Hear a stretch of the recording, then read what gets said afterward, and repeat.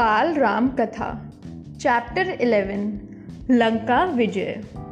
कूच की तैयारियों में लगे रहने के कारण सभी रात भर जगे रहे। सुबह हुई, सभी तैयार हो गए। सबके चेहरे पर दृढ़ विश्वास झलक रहा था। लंका पर विजय प्राप्त करने के लिए सभी उद्यत थे। प्रस्थान करने से पूर्व सुग्रीव ने वानरों को युद्ध के नियम बताए।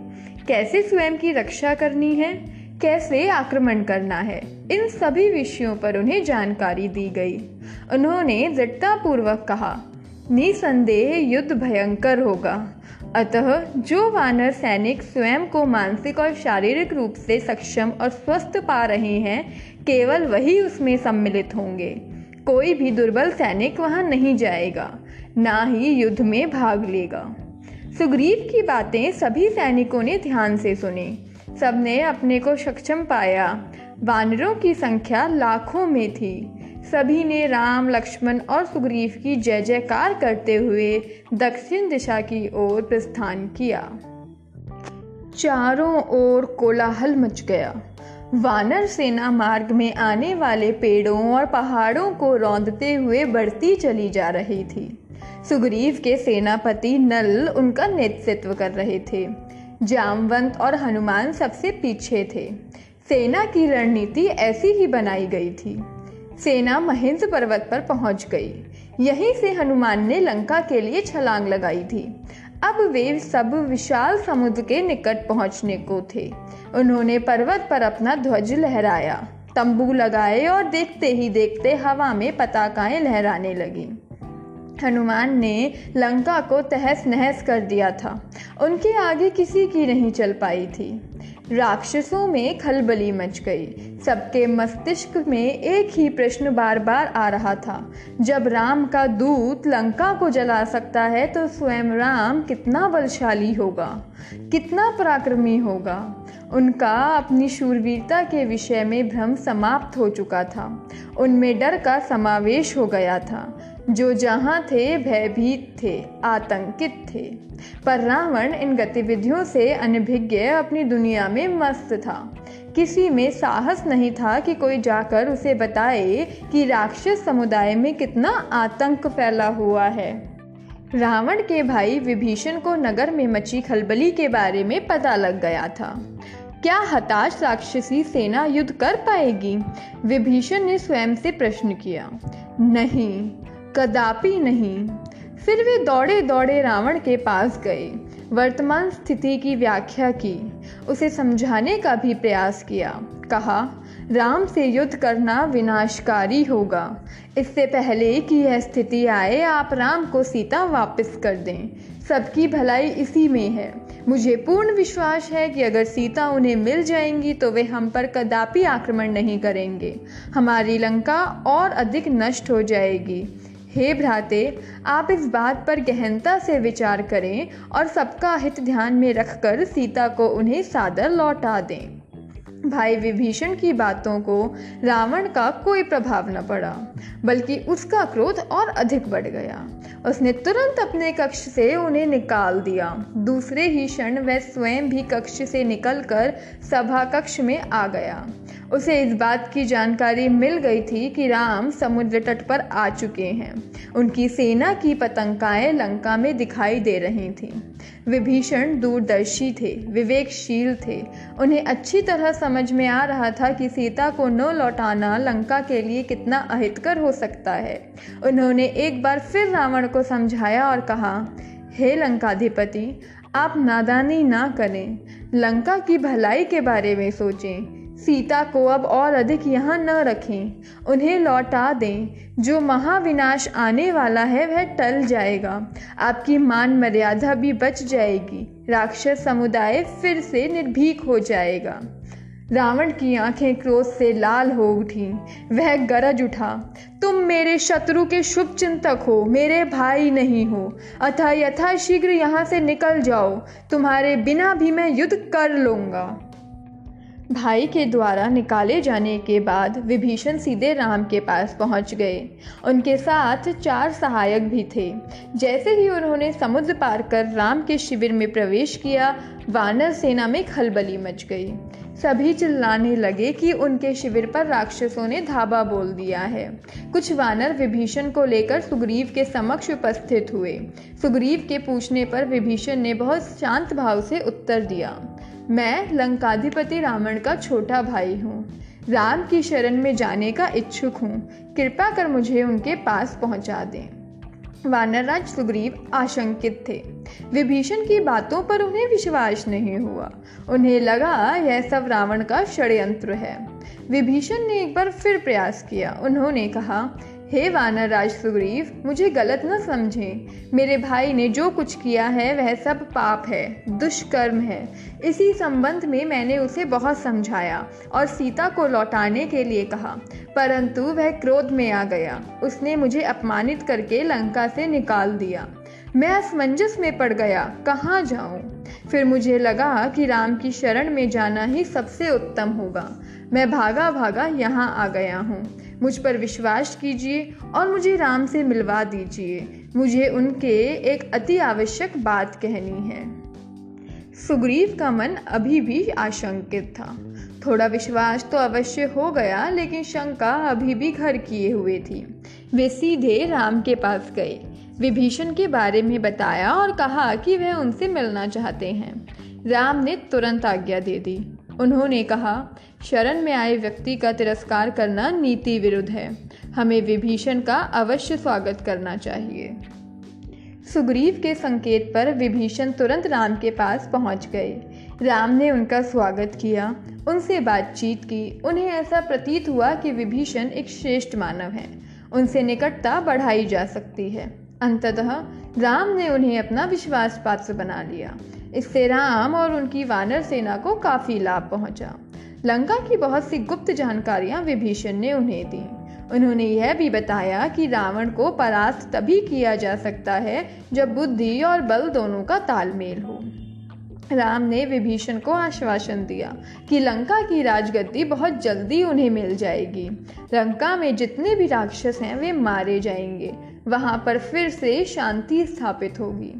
वानर सेना लंका पर आक्रमण करने के लिए पूरी तरह से तैयार थी। केवल एक समस्या के कारण आक्रमण करने में बाधा आ रही थी। वह यह कि इतने बड़े समुद्र को पार करने का कोई उपाय नहीं सूझ रहा था। राम भी इस विकट स्थिति को लेकर काफी चिंतित थे। उन्होंने समुद्र से प्रार्थना की कि वे उन्हें रास्ता दे दे। वे 3 दिनों तक गुहार लगाते रहे। समुद्र पर उनकी गुहार का कोई प्रभाव नहीं पड़ा। वह अड़ा रहा। समुद्र के इस रवैये पर राम क्रोधित हो उठे। उनका क्रोध देख समुद्र कुछ नरम पड़ा। समुद्र ने उन्हें सलाह दी, आपकी वानर सेना में नल है, वह इस कार्य में सहायक हो सकता है। वह पुल बना सकता है जिससे पूरी वानर सेना उस पार उतर जाएगी। राम का क्रोध शांत हुआ। उन्होंने नल को पुल बनाने का आदेश दिया। अगले दिन से ही वह अपने काम में लग गए। शेष सभी वानर उनकी सहायता करने लगे। वे कंकड़, पत्थर, शिलाएं ला लाकर देते रहे और नल पुल का निर्माण करते रहे। पुल बनाने में पूरे 5 दिन लग गए। पुल कुछ इस तरह से बनाया गया कि समुद्र 2 टुकड़ों में बट गया। पुल को सबसे पहले विभीषण ने पार किया। उसके बाद पूरी वानर सेना ने पुल पार किया। अब सभी समुद्र के दूसरे तट पर थे और लंका उनके काफी निकट थी। इधर रावण को जैसे ही यह सूचना मिली कि समुद्र पर पुल बनाया गया है तो वह स्तब्ध रह गया। इस सूचना ने उसे भयभीत भी किया, लेकिन उस पर विनाश के बादल इस तरह मंडरा रहे थे कि उसने अपने निर्णय पर पुनर्विचार करना भी उचित नहीं समझा। उसने तुरंत सेना को युद्ध के लिए तैयार हो जाने का आदेश दिया। रावण की सेना आक्रमण के लिए तैयार थी। सेनापति की रणनीति भी बन चुकी थी। राम की सेना से भिंडत होना शेष था। इधर राम ने अपनी सेना को 4 भागों में बांटा। चारों को निर्देश दिया कि आक्रमण के दौरान वे लंका के चारों द्वारों पर तैनात हो जाएं। इस प्रकार चौतरफा आक्रमण की योजना बना ली गई। तत्पश्चात राम ने पर्वत शिखर पर चढ़कर स्वयं लंका का निरीक्षण किया। सचमुच लंका नगरी में अपार धन दौलत और वैभव था। राम नीचे उतर गए। सुबह हुई। राम ने वानरों को लंका का चारों ओर से घेरने लेने का आदेश दिया। वानर तो इसी आदेश की प्रतीक्षा में थे। वे तुरंत अपनी योजना को कार्य रूप देने के लिए चल पड़े। राम ने रावण से सुलह करने का एक और प्रयास किया। उन्होंने अंगद को अपना दूत बनाकर लंका भेजा। उन्होंने अंगद से कहा, तुम रावण से मिलो, उससे एक बार फिर वही निवेदन दोहराओ कि वह सीता को मुक्त कर दें और उन्हें राम को वापस लौटा दें। अगर वह ऐसा नहीं करते हैं तो कहो कि भयानक युद्ध होगा जिसमें उसका सर्वनाश हो जाएगा। राम के आदेशानुसार अंगद रावण से मिले, उसे राम का संदेश दिया, लेकिन रावण अपने निर्णय पर अड़ा रहा। उसे राम पर बहुत क्रोध आया। इसी बीच कुछ राक्षसों ने अंगद पर आक्रमण कर दिया। सौभाग्य से अंगद जान बचाने में सफल हो गए। वे सीधे राम के पास पहुंचे और बोले, रावण युद्ध के लिए तैयार बैठा है। वह हमारे साथ कोई सुलह नहीं करेगा। सारी समस्याओं का समाधान उसे युद्ध में ही दिखाई दे रहा है, अतः उसे समझाने का प्रयास सर्वदा व्यर्थ है। युद्ध अवश्य भावी हो गया। राम के मन में अब किसी प्रकार की दुविधा नहीं थी। उन्होंने वानरों को लंका पर धावा बोलने के लिए आदेश दे दिया। इधर राम की वानर सेना आगे बढ़ी तो उधर रावण की राक्षसी सेना भी। इधर वानर उतावले हो रहे थे तो उधर राक्षस। सहसा दोनों सेनाएं आमने सामने आ खड़ी हुईं। राक्षसी सेना वानर सेना पर भारी पड़ती दिखाई दी। भयंकर युद्ध हुआ। कभी दहला देने वाला शोर उठ रहा था तो कभी घोड़ों की हिनहिनाहट सुनाई दे रही थी। रथों में न जाने कहाँ की तेजी आ गई थी। ऐसे लग रहा था जैसे वे हवा से बातें कर रहे हों। तलवारों, भालों और बाणों की वर्षा होने लगी। आकाश की ओर दृष्टि करने पर ऐसा प्रतीत हो रहा था कि वहाँ पर केवल बाण ही बाण हैं और कुछ नहीं। कभी इधर से वीर सैनिक मारे जा रहे थे तो कभी उधर के। युद्ध भूमि खून से रंग गई। चारों ओर शव बिखरे पड़े थे। सैकड़ों घायल धरती पर पड़े करहा रहे थे। उसमें इतनी शक्ति नहीं रह गई थी कि वे फिर से उठकर खड़े हो जाएं। रावण की राक्षसी सेना अब कमज़ोर पड़ने लगी। मरने वालों में राक्षस ही अधिक थे। जो जीवित थे वे हताश दिखाई दे रहे थे। अब उनमें वह उत्साह नहीं रहा था जो युद्ध के प्रारंभ में था। मेघनाथ को इसका आभास हो गया। संध्या का समय था। मेघनाथ ने अपनी राक्षसी सेना को फिर से सक्रिय बनाने के लिए राक्षसों को ललकारा और कहा, हे वीर सैनिकों, साहस न छोड़ो। वानर सेना हमारा कुछ नहीं बिगाड़ सकती। तुम आगे बढ़ते जाओ। विजय हमारी होगी, उनकी नहीं। मेघनाथ के कथनों ने राक्षसों में उत्साह का संचार किया। अब वे मेघनाथ के नेतृत्व में आ गए और अदम्य साहस एवं उत्साह दिखाते हुए युद्ध भूमि में आगे बढ़ चले। मेघनाथ मायावी था। वह छिपकर युद्ध करता था। वह सबको देख पाता था पर उसे कोई नहीं देख पाता था। वह यथाशीघ्र राम और लक्ष्मण का काम तमाम कर देना चाहता था।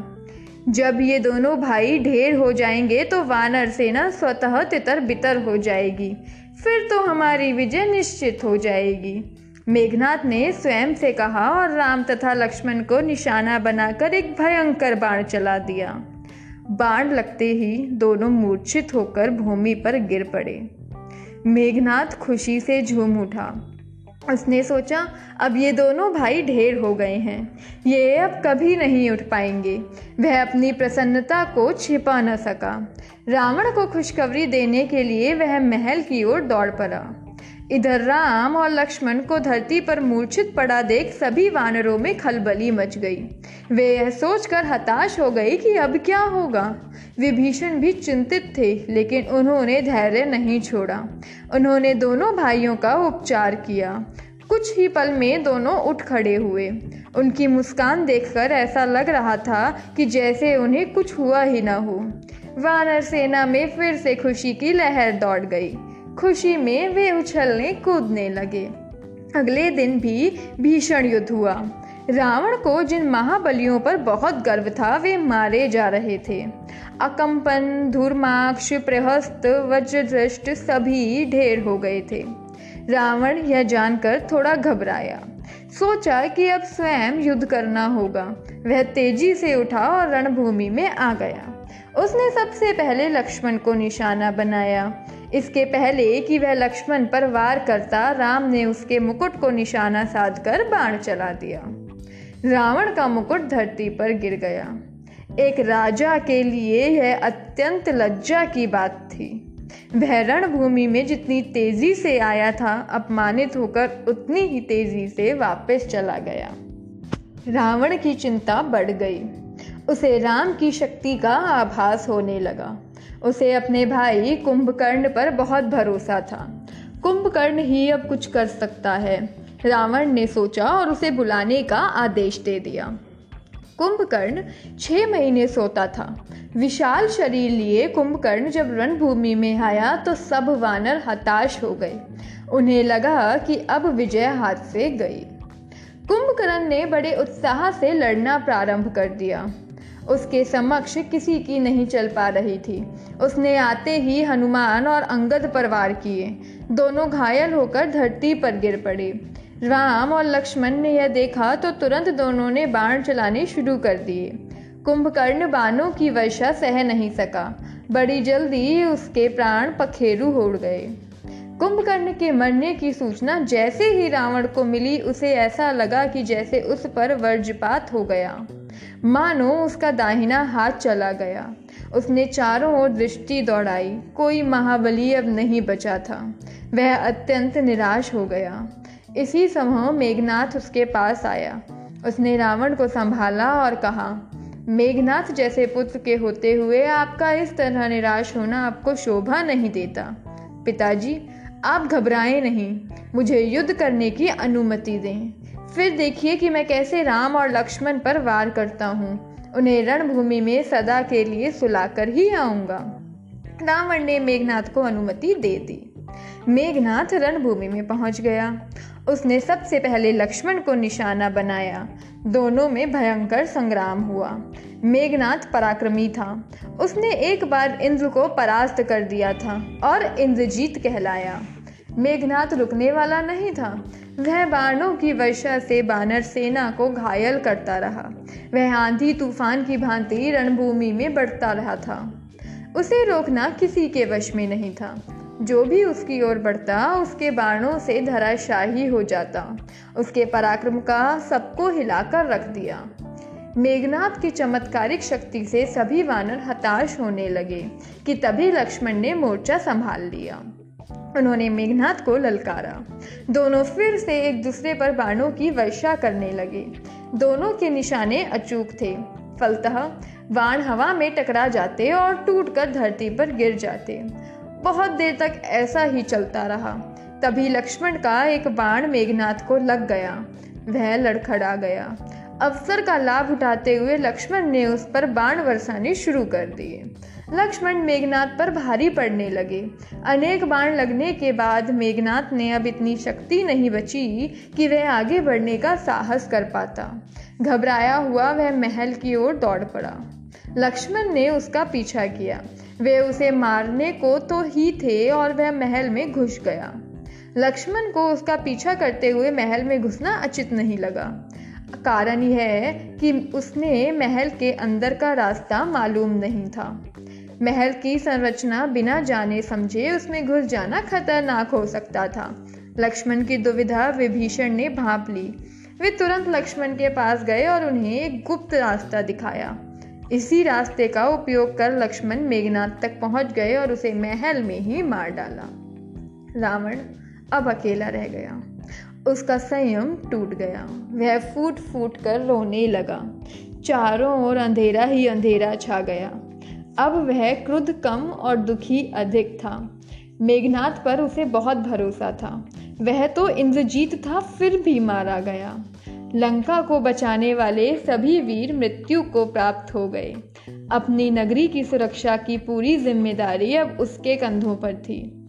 उसने स्वयं रणभूमि की ओर कूच करने का निश्चय किया। मेघनाथ का पीछा करते हुए लक्ष्मण के साथ अनेक वानर भी महल में घुस गए थे। सभी अपने हाथों में जलती हुई मशालें लिए हुए थे। लंका को पूरी तरह से नष्ट करने का यह अच्छा अवसर था। उन्होंने जहां तहां आग लगानी शुरू कर दी। उन्होंने अन्न भंडार जलाकर राख कर दिए, शास्त्रागार जला दिए। भीषण संग्राम मच गया। जो भी आगे बढ़ने का साहस करता प्राणों से हाथ धोता। रावण के सभी बेटे मारे गए। उसके सभी महाबलशाली सैनिक मारे गए। कंपन, प्रजंग, यूपाक्ष, कुंभ मारे जा चुके थे। निकुंभ, देवांतक और श्रीशिरा को हनुमान ने मौत के घाट उतार दिया था। अंगद ने नरांतक की मौत की नींद सुला दिया था। लक्ष्मण ने अतिकाय का सिर ही काट डाला। रावण अकेला ही रणभूमि के लिए रवाना हो गया। सिंह की भांति गरजता हुआ वह रावण सेना पर टूट पड़ा। भयंकर युद्ध छिड़ गया। वह जिधर भी मुंह करता वानर सेना में भगदड़ मच जाती। लक्ष्मण ने तुरंत धनुष बाण ले लिए और रावण के सामने खड़े हो गए। कुछ ही पलों में विभीषण और राम भी वहां पहुंच गए। इन तीनों के सामने रावण अकेला था। अपने भाई विभीषण को राम और लक्ष्मण के साथ देख रावण के क्रोध की सीमा न रही। उसे लगा कि उसका भाई देशद्रोही का काम कर रहा है। उसने तुरंत एक बाण विभीषण पर चलाया। लक्ष्मण ने रास्ते में ही बाण काट दिया। उसे विभीषण तक पहुंचने ही नहीं दिया। रावण का क्रोध बढ़ रहा था। उसने दूसरा बाण चलाया। लक्ष्मण तुरंत विभीषण के सामने आ गए। बाण विभीषण को न लगकर लक्ष्मण को लग गया। वे मूर्छित होकर धरती पर गिर पड़े। लक्ष्मण की यह हालत देख राम की त्योहारियां चढ़ गईं। उन्होंने सुग्रीव को आदेश दिया कि वे लक्ष्मण की देखभाल करें और वे स्वयं रावण से भिड़ने चल पड़े। उन्होंने रावण को ललकारा, महापापी रावण, अभी इसी क्षण तेरा अंत होगा। अन्याय पर न्याय की विजय होगी। लक्ष्मण की मूर्छा टूट नहीं रही थी। उनके उपचार के लिए हनुमान ने वैद्य सुषेण को बुलाया।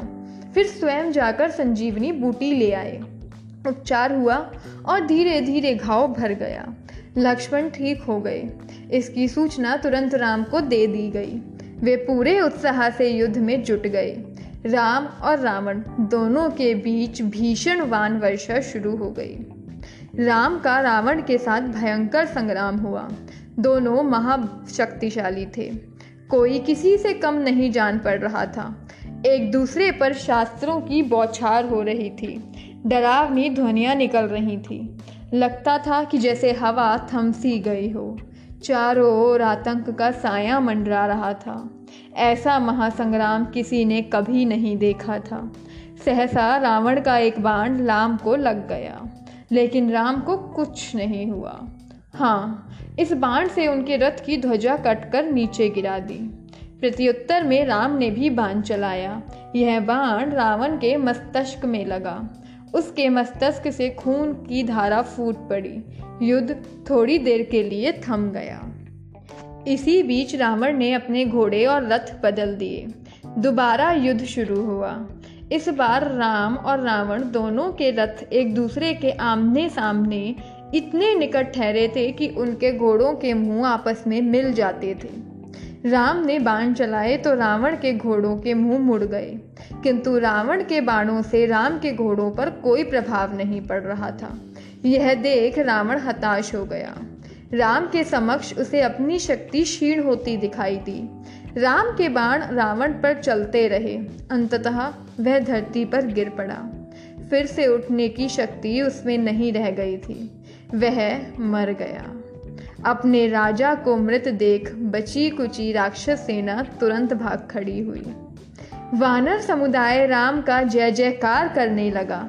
उन्होंने लंका जीत ली। अब वहां किसी प्रकार का डर न था।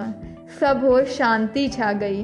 कोलाहल और भयानक ध्वनियों की जगह सर्वत्र तुमुलनाद फैल गया। बड़े भाई का शव देखकर विभीषण रो पड़े। उन्होंने रावण को बहुत समझाया था, लेकिन हठी रावण अपनी बात पर अडिग रहा। परिणाम सामने दिखाई दे रहा था। जिससे काल भी डरता था, आज वह रावण धरती पर मृत पड़ा था। विभीषण का विलाप रुक नहीं रहा था। राम ने उन्हें समझाया और कहा, मित्र विभीषण, मरना तो सबको है। रावण वीर था, वह अंत तक लड़ता रहा, उसे वीर गति मिली है।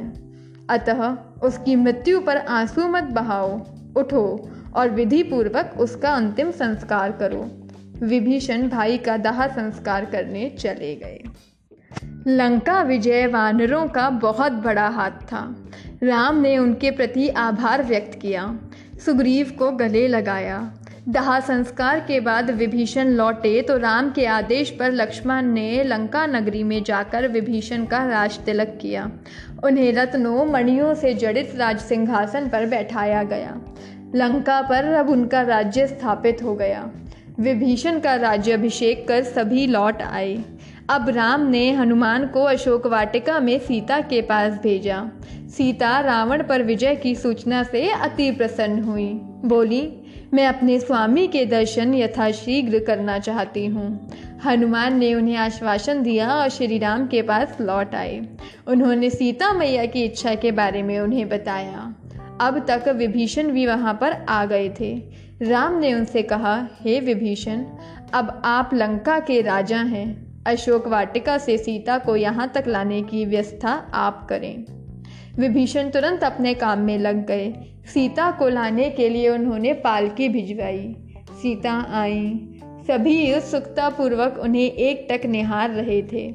वे अपूर्व सुंदरी लग रही थीं, क्योंकि उनके मुख पर संतोषजनित प्रसन्नता झलक रही थी। उन्हें इस बात का गर्व हो रहा था कि उनके पति ने रावण जैसे दुष्ट का संहार कर दिया है, लंका वासियों को न्याय दिलाया है। इधर वानरों में खूब उत्साह था, प्रसन्नता थी। वे किलकारियां मार रहे थे और नाच कूद रहे थे।